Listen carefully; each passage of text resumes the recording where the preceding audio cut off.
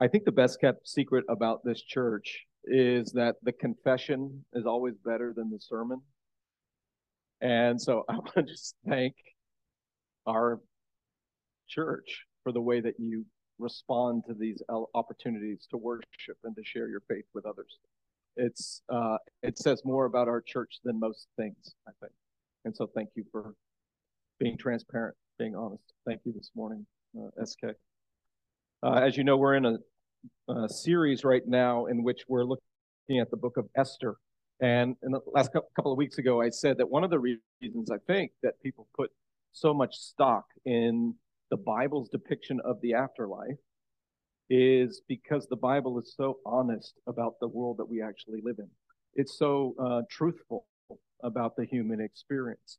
And when you open up the book of Esther, you see why. Because in the book of Esther, very plain, very matter of fact, it reveals corruption in politics, in the human heart. It reveals a tendency to strategize, to wound and hurt others. There is clear genocidal ideation. Men and women are objectified and mutilated for the purposes of others. So it is a brutal world that the author of Esther presents to the world, and very similar to ours. Not once is God mentioned in all of the book of Esther. And so in a real sense, this book is very relatable for us as New Yorkers, very relatable for us as modern people. And so we've been calling this series through Esther Between Two Worlds, because we live in the tension between the real and the ideal. There's a deep sense in the human heart that the world is not as it ought to be.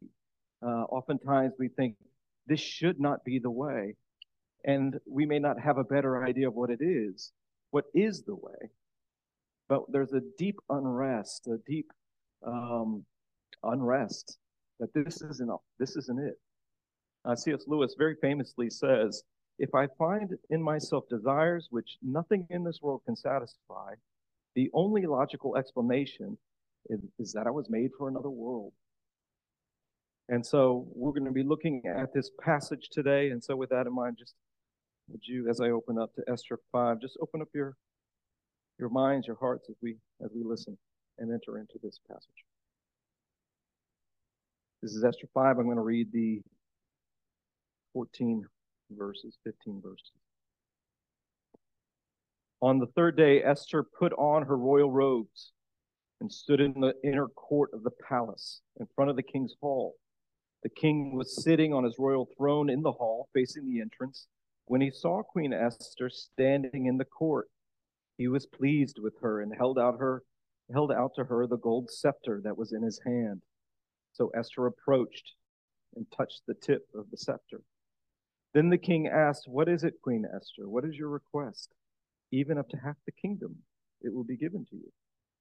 "If it pleases the king," replied Esther, "let the king, together with Haman, come today to a banquet I have prepared for him." "Bring Haman at once," the king said, "so that we may do what Esther asks." So the king and Haman went to the banquet Esther had prepared. As they were drinking wine, the king again asked Esther, "Now what is your petition? It will be given to you. And what is your request? Even up to half the kingdom, it will be granted."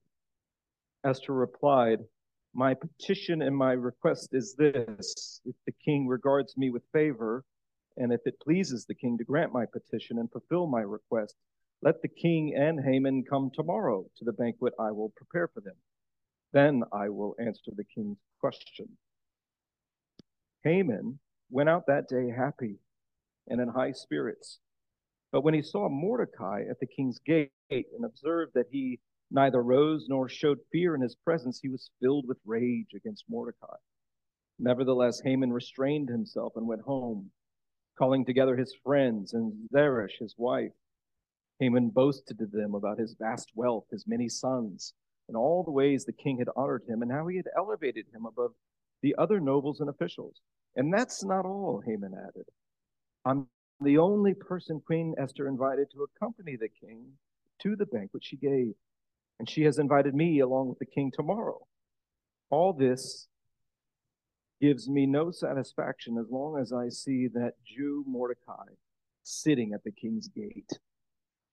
His wife Zeresh and all his friends said to him, have a pole set up, reaching up to a height of 50 cubits, and ask the king in the morning to have Mordecai impaled on it. Then go with the king to the banquet and enjoy yourself. This suggestion delighted Haman, and he had the pole set up. That's the word of the Lord. Thanks be to God. Would you pray with me? Heavenly Father, we come before this text and we bring our lives to it. Lord, I pray that you would minister to us, that you would guide us, that you would use me for good. Bless us in this time. We pray this in Jesus' name. Amen. In preparation for this, I was listening to an interview with Nancy Guthrie and another scholar by the name of Christopher Ash. And they do a study on how to read the Bible. And when it comes to the book of Esther, the first thing they said is beware of moralizing. Beware of coming to this text and assigning a moral standard to the way they're living their lives. And then he says this. He says, our instinct when we read an Old Testament story is to cheer when we think somebody has done something good, or to boo when we think they've done something bad, a little bit like pantomime. But unless the narrator indicates that they want us to approve or disapprove of something, that may not be the point of it. And very often, they're telling a bigger story. And what he's saying is we come with some moral judgments. We're trying to understand this story as best as we possibly can. And one of the ways that we do that is we assign moral value to the way that they're actually living. And what he's saying is if the author is not telling us to do that, then we should be wise and hold back a moral impression upon the figures in the story. Why? Because God might be trying to tell us a different story, a bigger story. And the bigger story in this particular chapter is a story of power. The power dynamics that are at work between these particular individuals and the story that's being played out before us. And when we assign a moral judgment upon anyone, that is an act of power. And so when we do that, we might be saying more about ourselves than we are about God. Right? More about our desire to control, about our desire to have power in some sense, in some way in the world. And so let's be careful not to do that. Let's be careful not to just merely moralize in this passage. But what we do see here is power dynamics are at work.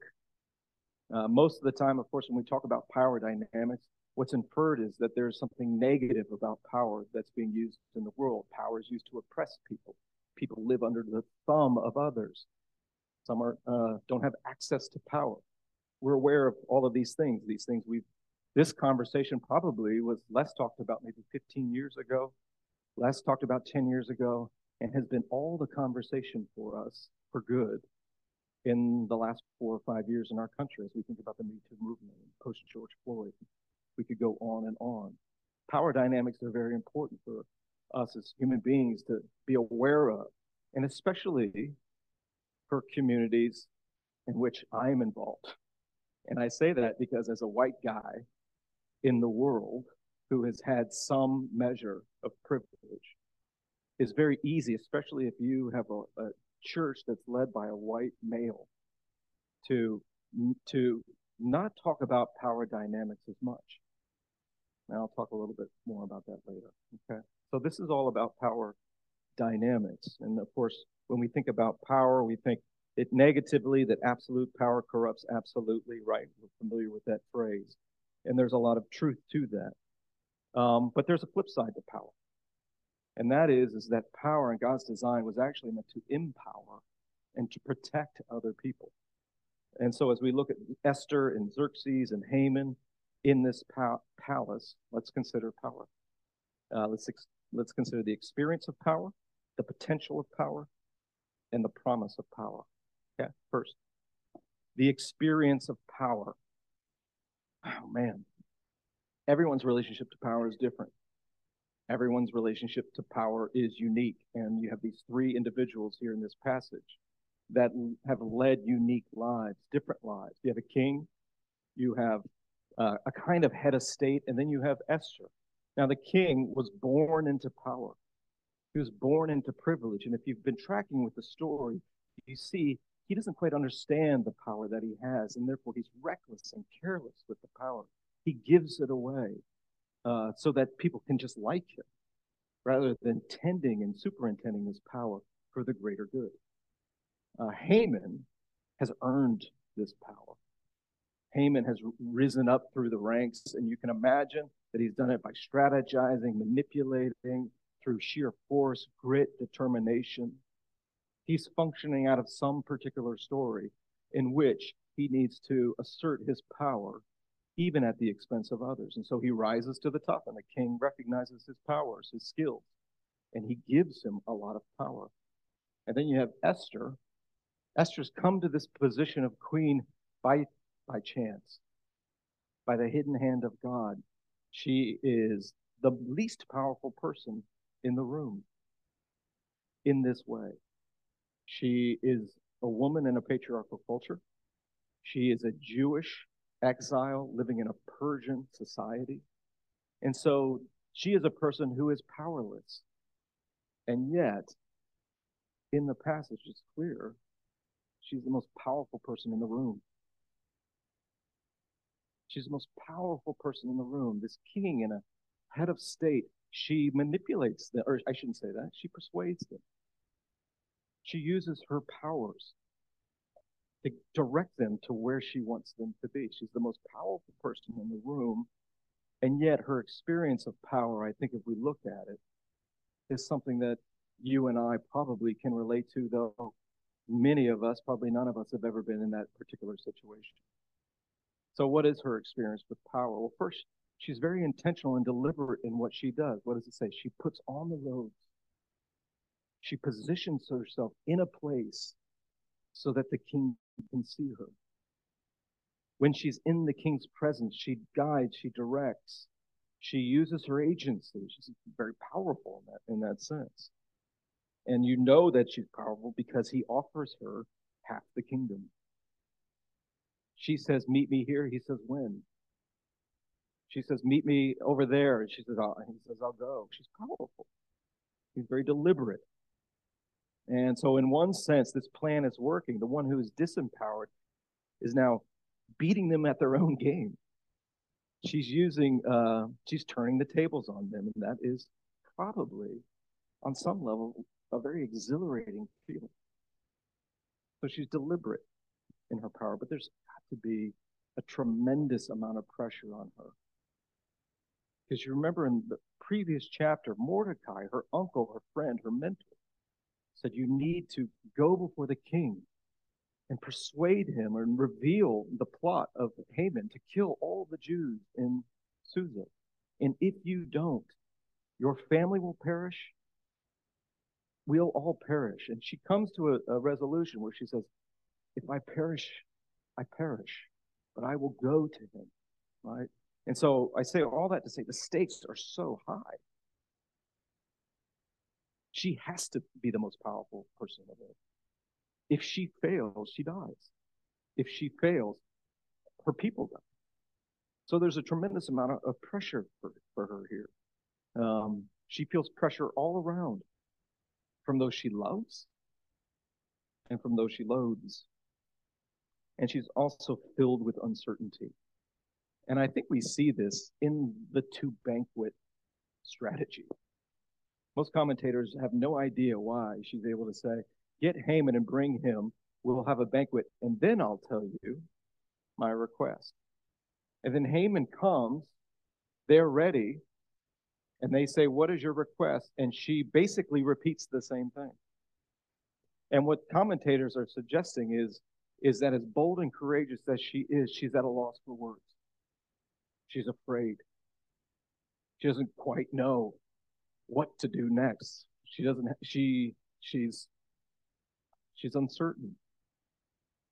And lastly, not only do I think there's an experience of being intentional and deliberate and experiencing some pressure and feeling uncertainty, but she must in some sense feel compromised. Now, we don't want to impose our modern sensibilities on this ancient person. We don't know for certain if she's pricked in her conscience about using her body and her abilities in this way to persuade these two men. But we do know this, that what she's doing in being suggestive and being and seeking to please these two men would be completely against her culture. And so I think in some real sense that she is probably feeling not just pressure, not just feeling awkward and uncertain, but also feeling compromised in what she's doing. That she feels compelled to go against her nature, that she's challenged in her conscience, and that she goes against the culture. But why does she do all of that? She does it for the greater good. She does it for the greater good. And I think we can recognize that Esther's experience may never experience that, but we may experience her experience of power. And I think what we can learn is to be the most powerful person in the room is a pretty powerless feeling in some sense. That to have that kind of power is actually to be incredibly vulnerable. Incredibly vulnerable. The stakes are so high. To be the most powerful person in the room isn't necessarily one of strength or confidence or wisdom. No matter how intentional she was susceptible. She had great friends. She also had great enemies. We may be a person of vision, but you may not have the courage to live it out. Or maybe you have the courage and the vision, but you don't have the language. Or maybe you have courage, vision, language, but you have no proximity. You have no access to the palace, right? We may have wrestle with feelings of that somehow we're compromised in what we're doing and the things we're being asked to do and our willingness to do it. And so what do? We push those things down out of some sense of a greater good. Or maybe we're in work that feels totally dehumanizing, where there's no dignity there's a sense that there's no dignity in the way that you work or what you're being asked to do. And yet you push it down because there is some greater good in your narrative that doing these particular things will accomplish. And so to experience power is to recognize that being the most powerful person in the room is not all that it's cracked up to be. And no matter how powerful you are, you need help. You need help. So, we find ourselves in a position, if you suddenly find yourself in a position where you need to assert your power, let's remember this, that we need help, that it may not feel like you thought it would feel to have that kind of power.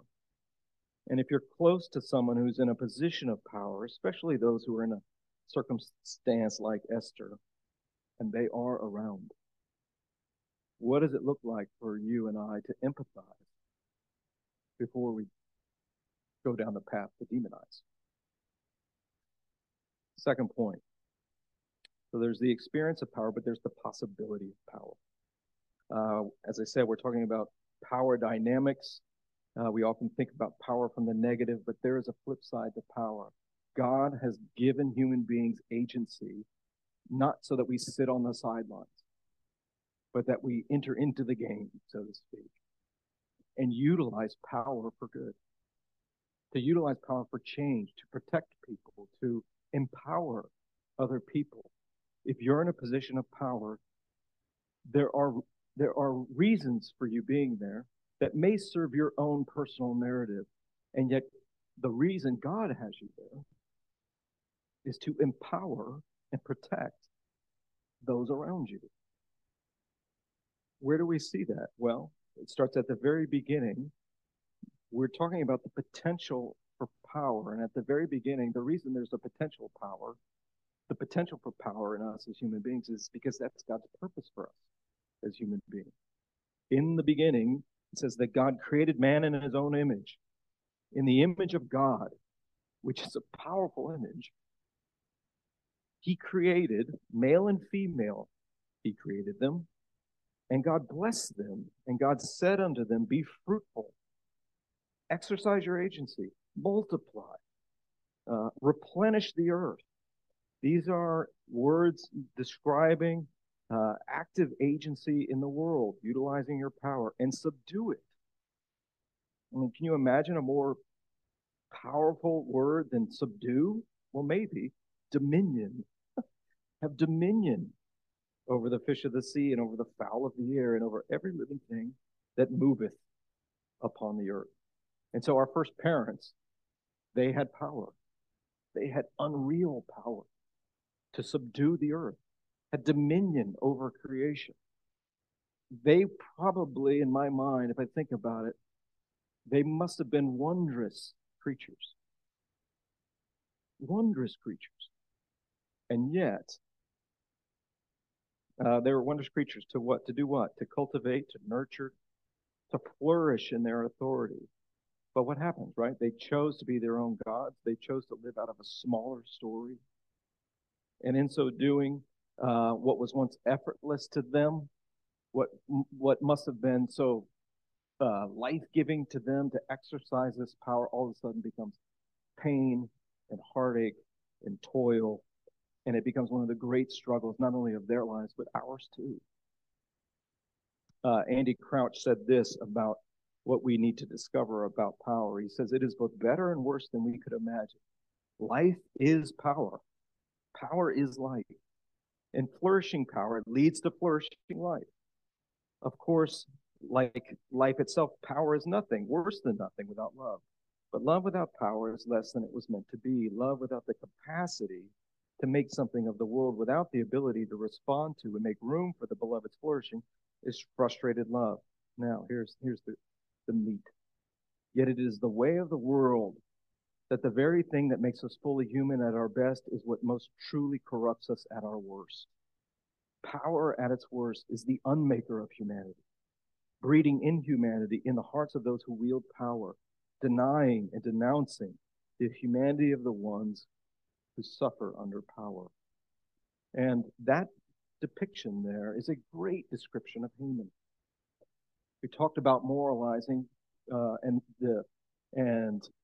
the encouragement not to do that unless otherwise directed by the author.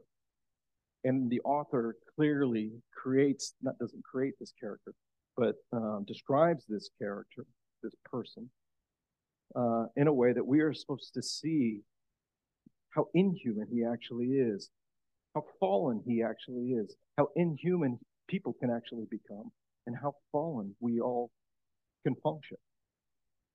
And so what we see with him is this one who had power. And I say because his story is too small. He's less than the human he was created to be. And the power that he actually has can never actually satisfy him. That's why when he sees Mordecai, his only critic, standing at the gate, he cannot stand that he's actually alive. And so he seeks to have him killed. And so the possibility of power is that it can lead to human flourishing. And so what is that experience like? Well, we all talk about flourishing in the culture, and yet kind of hard to put our finger on what exactly human flourishing is. And what the New Testament tells us is that every culture, at every time and place, has a description of what flourishing looks like. But the New Testament also says that the kind of flourishing that cultures usually describe is not what flourishing actually really is. That there's a kind of life that we all sort of assent to or work towards, and yet the New Testament says that, Paul says in 1 Timothy 6, that Paul says in 1 Timothy, Paul encourages Timothy not to the life that the culture is describing, but to the life life that is actually that leads to life. Sorry, I said that so funky. So what the New Testament describes is that there is a life that really isn't life, and there's a flourishing that really isn't flourishing.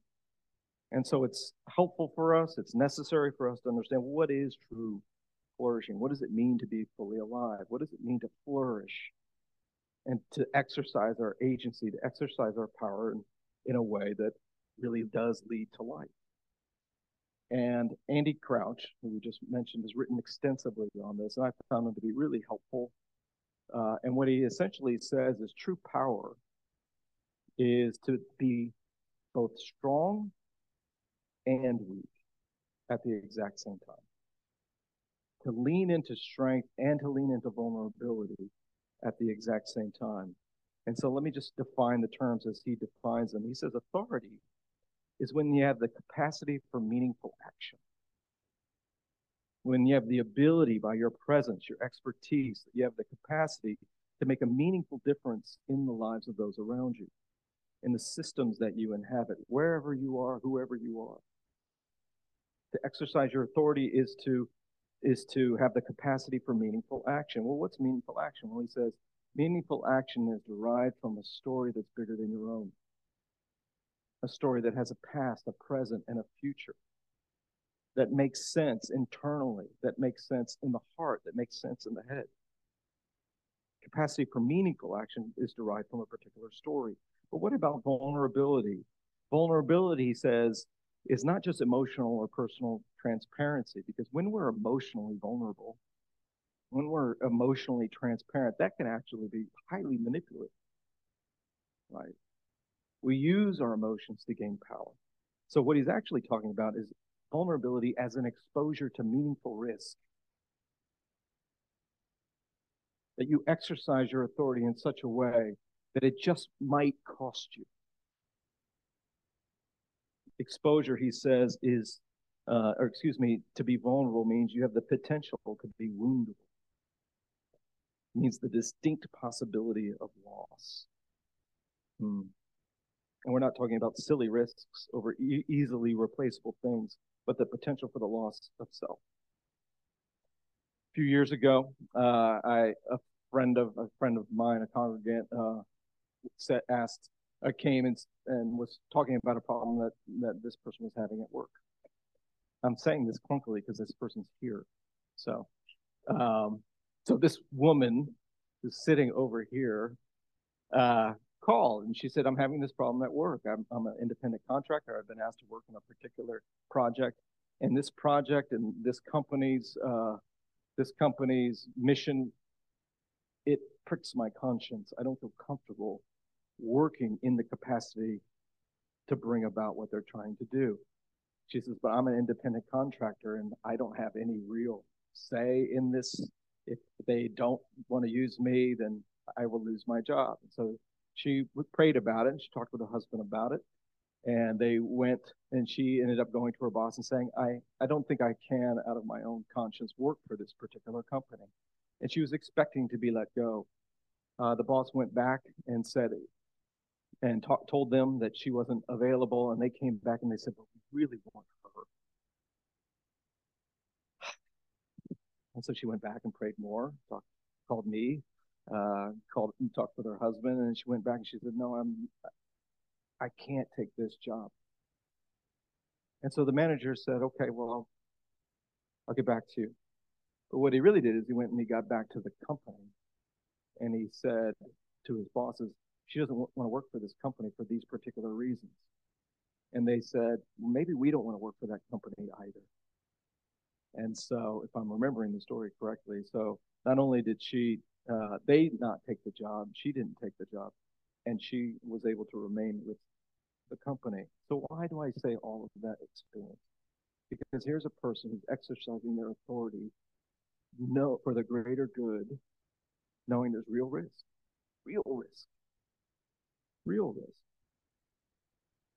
So we also see those same parallels with Mordecai and Esther, don't we? And this is to the third point. And so there is the experience of power, the potential for power, then also the promise of power. Mordecai and Esther are functioning in this story based on a promise. And that promise is an invitation to act. And if you don't act, God will send somebody else to act. And we can read that as shame.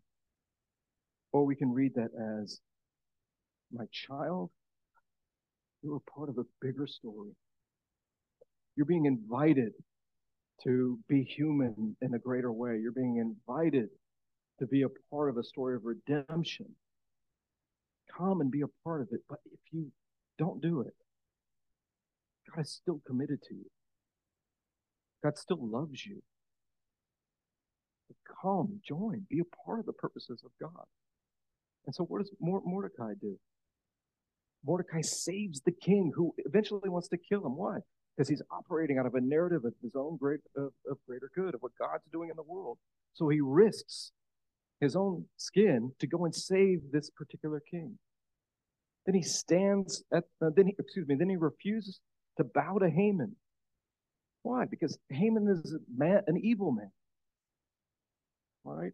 So he exercises authority. He exercises his vulnerability. Then he goes to the gate eventually when that edict is decreed, and that all the Jews are going to be killed in the next 11 months. He goes in sackcloth and ashes. He exercises his authority, and he laments before the whole kingdom. Authority and vulnerability, strong and weak at the same time. And of course, Esther's doing that too.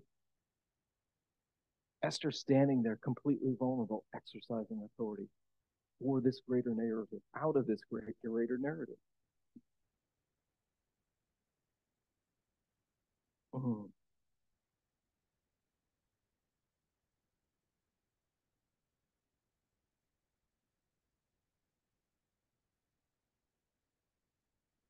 And so when she does, when she functions in this way, then we get to this place where she's so vulnerable that we begin to see her vulnerability, right?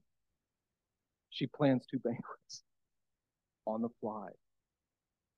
She plans this vulnerability in some way, we might say, she's failed. In some way, she might be thinking between those 2 banquets, I had the chance, I had this moment, and there's regret. But between the 2 banquets, what do we see? We see God at work. Because Mordecai goes home, and his sin and ugliness and selfishness is revealed, and his own people say, put up a pole 50 cubits high so that all the world can see your enemy hanging on it. See, that happened between the 2 events. That happened as like God works within our foibles, in our failed plans. God works in our imperfect agency, in our true vulnerability. And of course, what happens? It's in the next chapter. But in the next chapter, it's Haman that is actually on that pole. And what that is the justice of God coming down into the fallenness of the world. And that's hard for us to experience. It's hard for us to see that kind of power enacted. But remember when Mordecai says, if you fail to act, God will provide another way. God will provide another way. And there's a picture there of God's judgment on evil for the greater good of the world. And that picture is best seen and interpreted in the cross of Jesus. Because in the cross of Jesus, you have a righteous man impaled on a pole. But you know what the New Testament says is that Jesus became sin. Jesus, in other words, became Haman. Why? So that all the world, not just the kingdom of Susa, but all the world could be free. Esther is a type of Jesus. Esther exercises her authority and is totally vulnerable. But Jesus is the epitome of power incarnate in the world and the epitome of vulnerability in the world. Jesus purposely goes to the cross to lose the power, to be vulnerable, to receive the judgment that all of us deserve, right? So that we can be freed, so that we can actually live in so that we can actually have the righteousness of Christ. So Jesus dies on the cross as a payment for evil, and because of that, his righteousness is given to the rest of his people. And so with that in mind, let me just give us three things. Let me just say this really, really quickly. In the Old Testament, the Messiah was going to be the one that freed his people. And everybody was waiting for the Messiah to come. And when Jesus came, there was so much commotion around him, wondering who this figure is. Who is this one with such power, with such vulnerability? And Jesus asks Peter, who do you say that I am? And he says something interesting. He doesn't just say, you're the Messiah. He says, you're God's Messiah. And I think what that means is that we all have our own messiahs in life. We have our relationships, or we have our work. We have identities that we live into that we think are actually going to save us, but they won't. And so we have plans that we put before us that we think, finally one day this is gonna save me. And yet Peter says, you're God's Messiah. You're not mine. You're God's deliverance for me. That in Jesus we have the safety and the security and the flourishing that we always look for. He's God's Messiah. And so three things very quickly before we close. First, we need to recognize our power. That's what I was sort of talking about, being the kind of church that we are, the kind of privilege that many of us have experienced.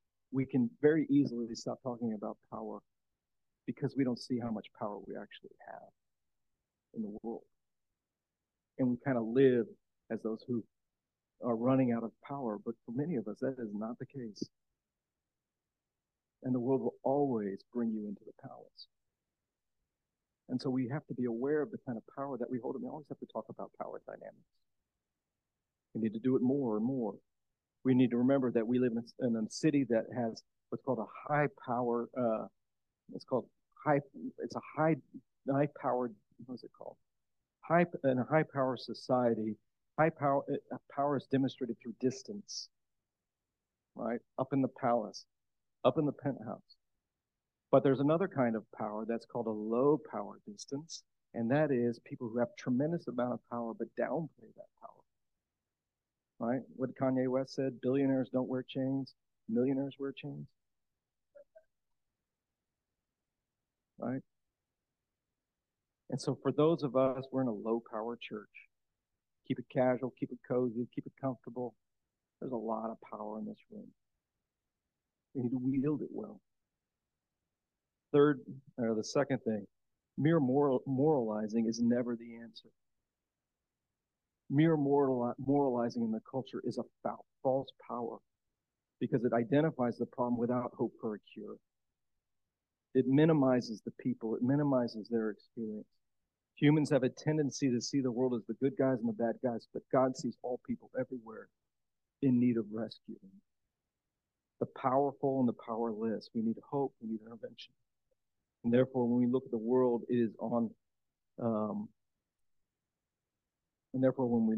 we need to recognize the distance between us and others and to overcome that. And then lastly, as a community, it's imperative that we be radically accessible to other people.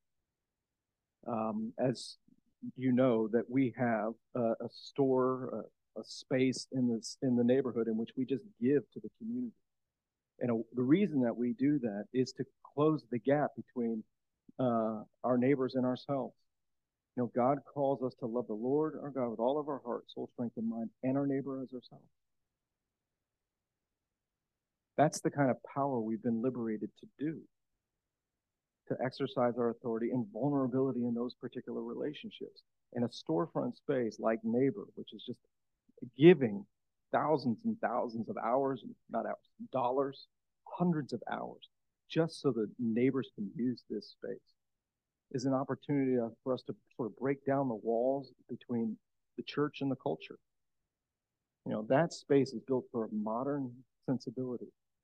It's not a big fortress church that looks like a like a castle built for a culture that looks to God and says, He is my mighty fortress. No, this is built for a community that needs to be able to see into a Christian community authentically, truly, to hold us accountable, to remove all barriers. So let's pray. Heavenly Father, you are a God of power.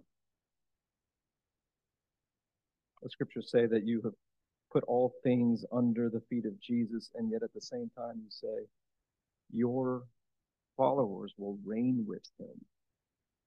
I don't even know fully how to comprehend that, Lord.